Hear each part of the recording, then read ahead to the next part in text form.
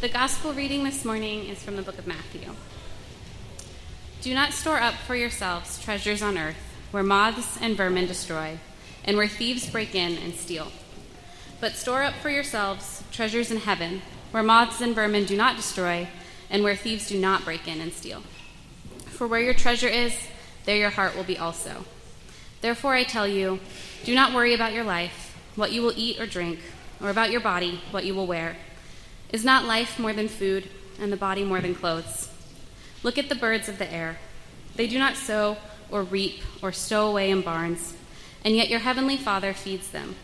Are you not much more valuable than they? Can any one of you, by worrying, add a single hour to your life? And why do you worry about clothes? See how the flowers of the field grow. They do not labor or spin. Yet I tell you that not even Solomon in all his splendor was dressed like one of these. If that is how God clothes the grass of the fields, which is here today and tomorrow is thrown into the fire, will he not much more clothe you, you of little faith? So do not worry, saying, what shall we eat, or what shall we drink, or what shall we wear? For the pagans run after these things, and your heavenly Father knows that you need them. But seek first his kingdom and his righteousness, and all these things will be given to you as well. Therefore, do not worry about tomorrow, for tomorrow will worry about itself. Each day has enough trouble of its own. The Gospel of Jesus Christ. Thanks be to God.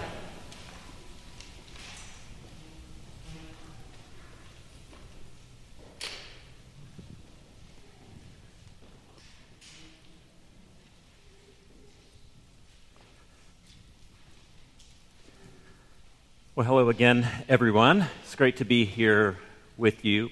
And I know I say that every Sunday, and it sounds like kind of like boilerplate, pastoral, stuff. But I really do enjoy being here with you, and not every pastor actually likes their church. They may love their people, but they may not like them that much. And I really like you guys, and I just thought about it driving in today, as it's so beautiful out, and we have this remarkable place that we live in, and just a plethora of options on a Sunday morning. And I just enjoy coming and, seeing you guys, in spite of the fact that I'm not like on a snowboard or, at the beach or whatever, because you guys are lovely people. And I want you to know that I also appreciate you being here, because you're lovely to one another as well. As you noticed from the passage, probably, we're talking about money this morning. And I've had this sort of hope or dream to talk about money when we weren't in a financial emergency. And it took a long, long time to get there, to have that opportunity.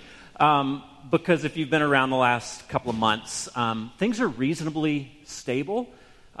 We need to grow, as almost every church does. But we've seen this groundswell of generosity and new people coming and starting to connect their giving and resources to their new church and so forth. And so I get to talk about greed, talk about money, in just a normal kind of everyday Sunday. And I don't think we've ever done that before at InTown, so I'm kind of excited. And we get to talk specifically about greed, not because everyone in here is particularly greedy, hopefully not, and not because we have this critical shortfall that we need to shore up. Most sermons on money are kind of transparent. They're connected to some particular thing, that is more money. But this is an issue that we all deal with, whether we are Christians or not. We deal with how we think about money and how we engage with the resources that we have and with our jobs. A sense of meaning. What does that mean? What does our paycheck mean to us, and how do we then use it? That we ask these questions, at least we're thinking about it, somewhat regularly in our everyday life. In Dostoevsky's The Idiot, the character Prince Myshkin is sort of the ideal virtuous person. Critics have said this is kind of Dostoevsky's perfect vision of a Christian person. And he's upright, he's guileless, he's emotionally intelligent, and even at 29, he's kind of a storehouse of wisdom. And in the story, he returns to Russia after being in Switzerland for about 4 years in a sanitarium working on being treated for epilepsy. And he comes back with this claim to have a very large inheritance. But the interesting thing is that he doesn't seem to be all that captivated by this amount of money. He doesn't seem to care all that much, which to the people of St. Petersburg, who Dostoevsky apparently thinks are obsessed with money, is very perplexing, very peculiar. He's a very strange person, and they come to just call him the idiot. Thus the title of the book. And I think Dostoevsky is forcing us to ask, who is the real idiot? For whom wealth is rather uninteresting?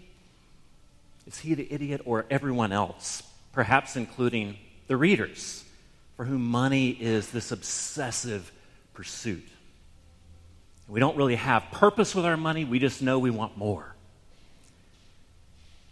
And in our context, in a situation where we live in a country, presuming you are residents here, we live in a context that has a similar infatuation with wealth, with money, with having more. And I guess the question that we should ask, if we are interested in Christianity, if we're part of the church, is how many Christians are considered idiots because of their lack of care for money? We're considered idiots for a number of things, but it's not for being unattached to money.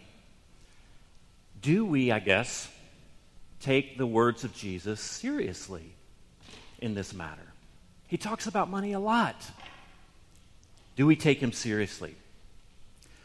Now, some of you may have heard this story, but in 2007, I bought my very first, what I would consider a nice car. I'd driven some clunkers along the way, and progressively my cars have gotten a little bit nicer, but this was the first really nice car. And it was a reasonably late model Volvo turbo wagon. And it was pretty fast.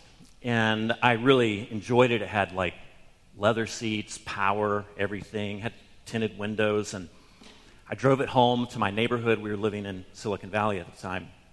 And had the windows down. It was beautiful out, and the neighbor across the street said, "Hey, Brian, that sure is a nice car." I was like, "Yeah, it is." But he had a little bit of resentment maybe in his mind. Now, the problem was I bought this car with a rebuilt title. And if you're not a car nerd in this room, let me just explain for the non-car geeks that this means that it's been in some kind of wreck, some kind of accident. And the insurance company, instead of paying for it to be rebuilt physically, they pay the owner to buy a new car, and then they sell this wrecked car to someone who's going to fix it and then sell it again. Now, sometimes the damage is quite fixable, and you may be buying a virtually brand new car for half the price. But it's a gamble because you may not be. Well, I got the not the brand new car. The car drove perfectly fine. In fact, there's nothing wrong with it mechanically. I almost never had to fix the drivetrain. But after a few months, I noticed this little kind of quarter-sized blemish in the paint that was a little bit cloudy. And over subsequent months, it kind of expanded over the entire car. I don't know if you've ever tried to repaint a car, but it's expensive. Then the sunroof stopped working, and it stopped working in the open position. And by then we had moved to Oregon, and that doesn't work here. Then someone borrowed my car, my mom, and decided to take a nap in the car because she was waiting to pick up one of my kids, and she reclined the power seats all the way back, and it stayed there and would not come back. The list goes on, but perhaps the most infuriating little quirk was that every time I unlocked the doors with the little key fob, the rear windshield wiper did that 2 or 3 times, almost as if to say, "Hey, dummy, remember what a terrible purchase this was?" So there's nothing wrong, and I'm not implying that buying or wanting a nice car is in any way necessarily greedy or evil. But for me, while I was excited about driving this car, because it was fast and comfortable, I have to admit that I really was looking forward to that neighbor or the fictional neighbor saying, hey, that's a really nice car. I was looking forward to inhabiting this idea that I could not only drive a nice car, but I could afford a nice car. But I couldn't, really. I could afford one, with a rebuilt title. I could afford one that had been driven into a river. I don't know if that's what happened. I never found out.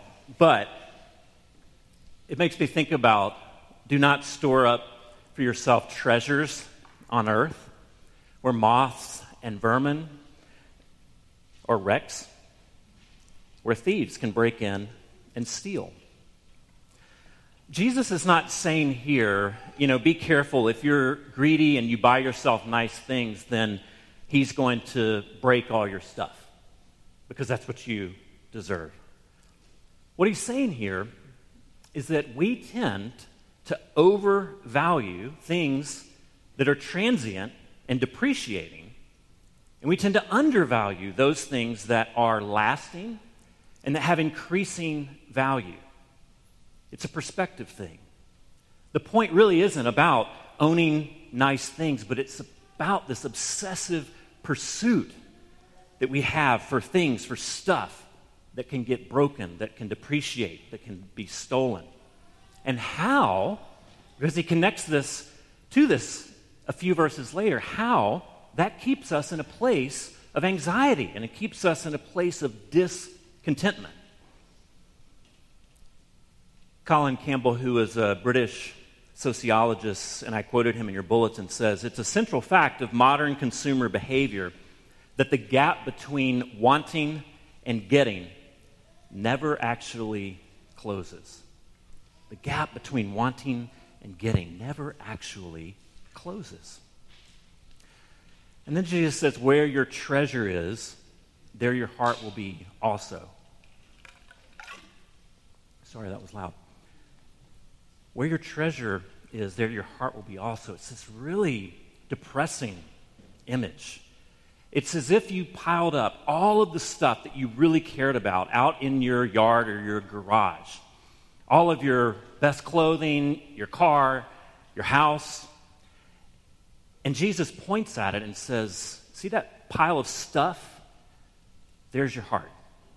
It's sitting out in your yard. There is your heart. Now, things, money, possessions, stuff, these are amoral. They're inert. They're not really the problem in and of themselves. They don't have power over us. But they do serve, they do act as depositories and they act as diagnostics. Things, stuff, possessions can be depositories because we can store in them all of our loves, all of our passions, all of our meaning. In fact, we can make our passions and loves so small by encasing them in our stuff. These things can serve as depositories, and it's like investing our life savings in a bad stock that we can kind of watch the ticker and watch it depreciate. That's what Jesus is saying, is that our treasure, when we attach it, when we attach our hearts, our loves to these things, they depreciate. And it's this sad image. It's like a deflating balloon. But they're also diagnostic tools because our possessions, our stuff, our things can reveal what we really love. They can reveal what our real rather than our professed values are. They reveal the location of our heart because money flows most easily to those things that we love. It's easy to spend on things that we're excited about, right? And when we're excited about stuff, we sacrifice almost anything to get it. And Jesus is saying, there's your heart, there's your love. And it's just so depressing. The eye is the lamp of the body, and if your eyes are healthy, your whole body will be full of light. But if your eyes are unhealthy, your whole body will be full of darkness. Well, as you are all aware, our eyes keep us from bumping into stuff, bumping into each other, keep us from walking around in circles or walking off a cliff. And in the same way, Jesus says that we have a spiritual eye. We have spiritual eyesight that can lead us into flourishing, into joy, into increasing life, or it can lead us in circles. It can lead us to run into things. If we focus upon the transient, then we fall in love more with the transient. In fact, in some way, we ourselves become more transient. We become more ephemeral. Ralph Waldo Emerson, the transcendentalist that you probably had to read in your 10th grade lit class, he says, the gods we worship write their names on our faces. Be sure of that. And a man will worship something. That which dominates will determine his life and character. Therefore, it behooves us to be very careful about what we worship. For what we are worshiping, we are becoming. This is, friends, why Jesus talks so much about money. It's not to give pastors a lot of stuff for sermons on money when the giving declines. And it's not because he doesn't want you to be happy. He doesn't want you to have stuff. He wants to deprive you. That's not it. But he wants instead to keep us from impoverishing ourselves. He wants to keep us from dividing ourselves, which is what we've spent so much time talking about in the Being Well series. Greed, after all, is one of the deadly sins in the Bible because greed sort of takes the life out of us. It impoverishes us. It divides us. No one can serve two masters. And when we try, we get pulled apart. We get divided. Our desires go in different ways. And what he's saying is he wants us to live in an integrated way so that our desires are pulling our body, pulling our spirit, pulling our life in the same direction. That we are integrated people. Well, how might we do this?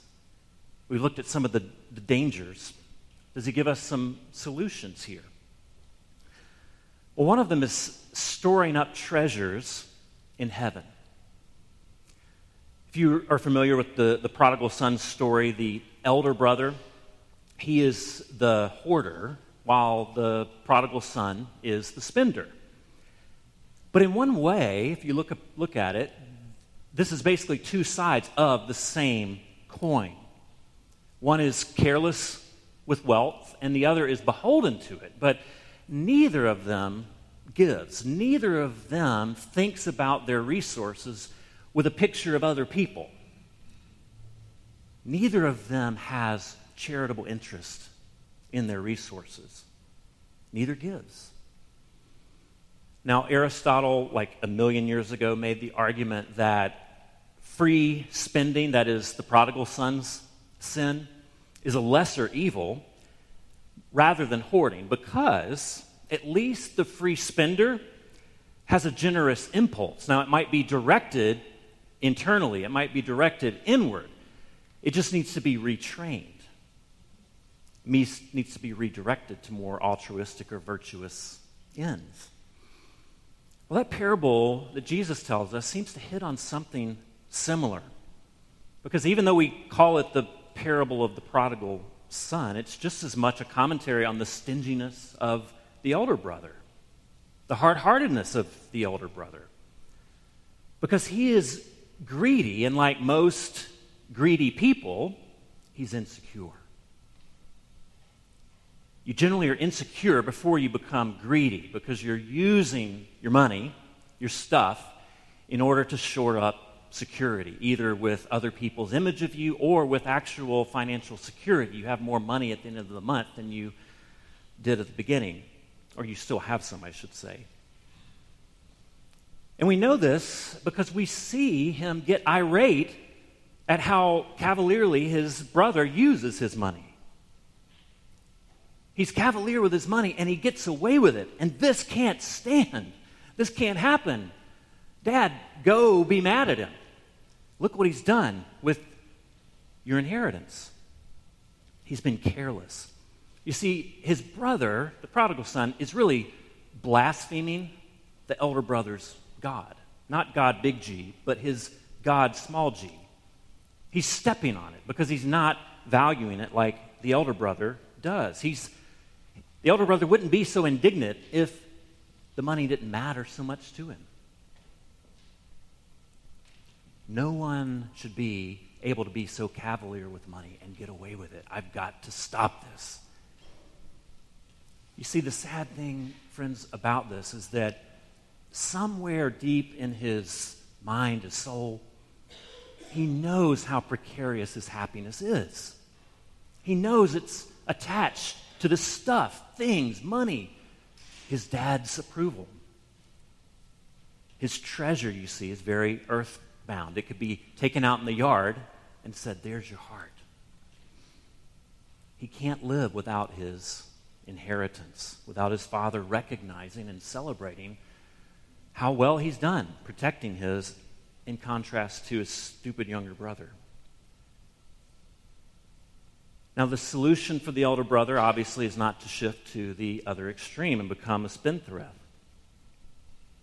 Nor is it to sort of shame him with the truth. You know money isn't everything. You know money isn't life. Stop caring so much. We know that doesn't work, right? Have you tried that in your own life? I'm going to stop caring about the thing I love. We can't just stop loving what we love. We have to have an alternative. And we know this from people that get married, because isn't that kind of a dumb investment? I mean, you're saying that this one person of all the billions of people that live on the earth, I'm going to connect my future and my happiness with this one person. It's like investing your life savings in one stock, when there's billions of other options out there. But why do you do that? Why would anyone do that? It's because you love that person more than you love the billions of other people. And you love that person more than you love the option of loving the other people. And you have to die to that. But just saying, quit loving these other people, quit looking at these other people, which never works. What happens is you fall so madly in love with this person that you willingly go down the aisle and say, I will spend my life with this person. And you do it joyfully. You're not dragged there, at least hopefully not. You want to. And it's a crazy investment, but you do it anyway because you have this alternative vision of what your life can become connected to this person. Jesus is not saying that there's some treasury of merit out there, that the more good deeds you do, the more merit you have, the more rewards and whatnot. And he's not saying that, I recognize that being a miser here on earth is not all that fun, but hey, when you get to heaven, it's going to be all worthwhile. But I think what is deeper than that, what he's saying, like we talked about in our last series, is where we talked about this image of the garden in the past and this image of the city in the future. That they are meant to guide our lives in the in-between, in this time. And instead of this grotesque image of pointing to a car or a closet full of clothes or an investment portfolio or a wine cellar, instead of saying to those things, there's my heart, what we look at is those things that should exist and did exist in a garden and in the future city that we want to exist now. We say, there's my heart. That's what I want to connect my passions to. And the only way you can is not just by telling yourself to love those things more, but to try it, to give, to actively connect your heart to those things. You begin to invest your money in alleviating the suffering of someone else in a specific way, a tangible way. that our budgeting, our spending, takes this cruciform shape. And we begin to think about our money as, well, these are tools that get after the life that Jesus wants for this world and wants us to live. And so we begin to actually do that. Not just think about it, but we actually follow Jesus in this way. Maybe we begin by underwriting the reduction of some individual's poverty. Or maybe we begin to underwrite the reduction of systemic poverty, which is equally important, if a little bit more vague. Maybe we spend money on someone else's ministry to prisoners who just need someone to come and befriend them. And if you can't go, maybe we invest in someone else to do it. Maybe towards clothing and education, towards friendship for underprivileged children in the foster care system or in the public school system, anywhere.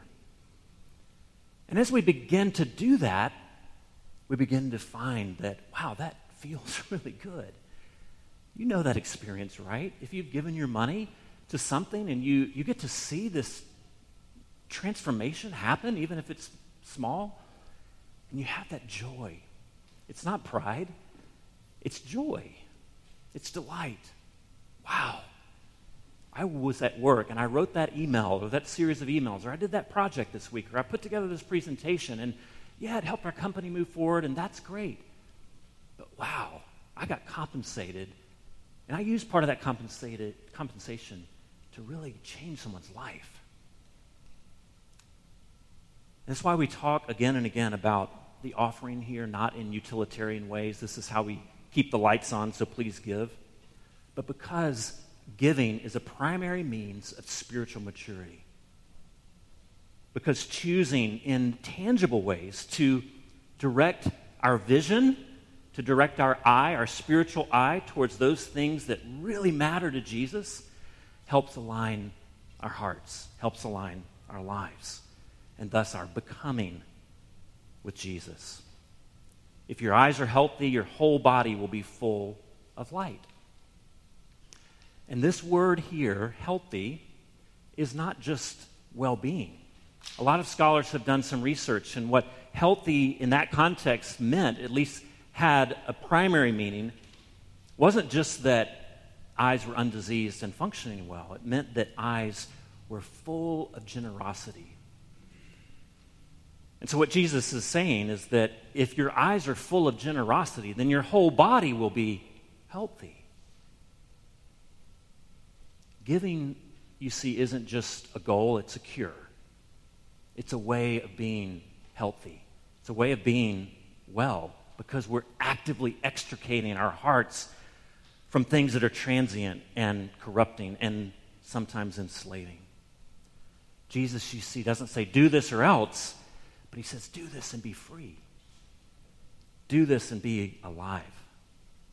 Join me in giving away your riches for others so that you can become genuinely rich. One of the more captivating discoveries of the 20th century was the discovery of King Tut's tomb. And recognizing that all of these gigantic pyramids are basically big mausoleums. That there was this intensive movement of labor and a lot of dying to construct these pyramids and encase the king with an enormous amount of riches that no one could ever use again, and then mummify this dead, rotting corpse at the cost of thousands of slave lives. Well, Jesus has no riches in his tomb, and when the women go to the tomb, they find it empty. They find nothing. He was completely impoverished, and yet he was alive. Yet he was joyful.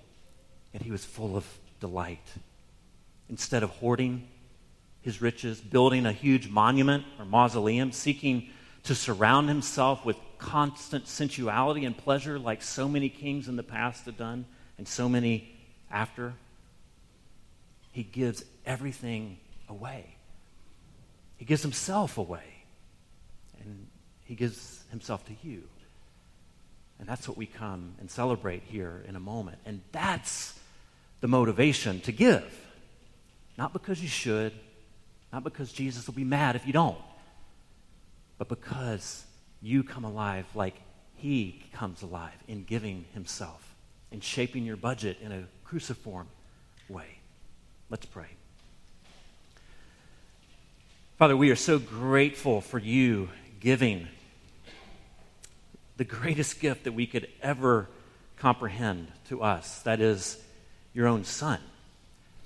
And we pray that that gift would follow us out these doors, that it would change the way that we live, it would change the way that we save and spend, that it would change others' lives outside of these doors, because your people have been called to extricate themselves from self-love through money and through possessions, so that we can truly alleviate the burdens of our neighbors just outside and around the world. And we pray that you would do that even this week. In Jesus' name, amen.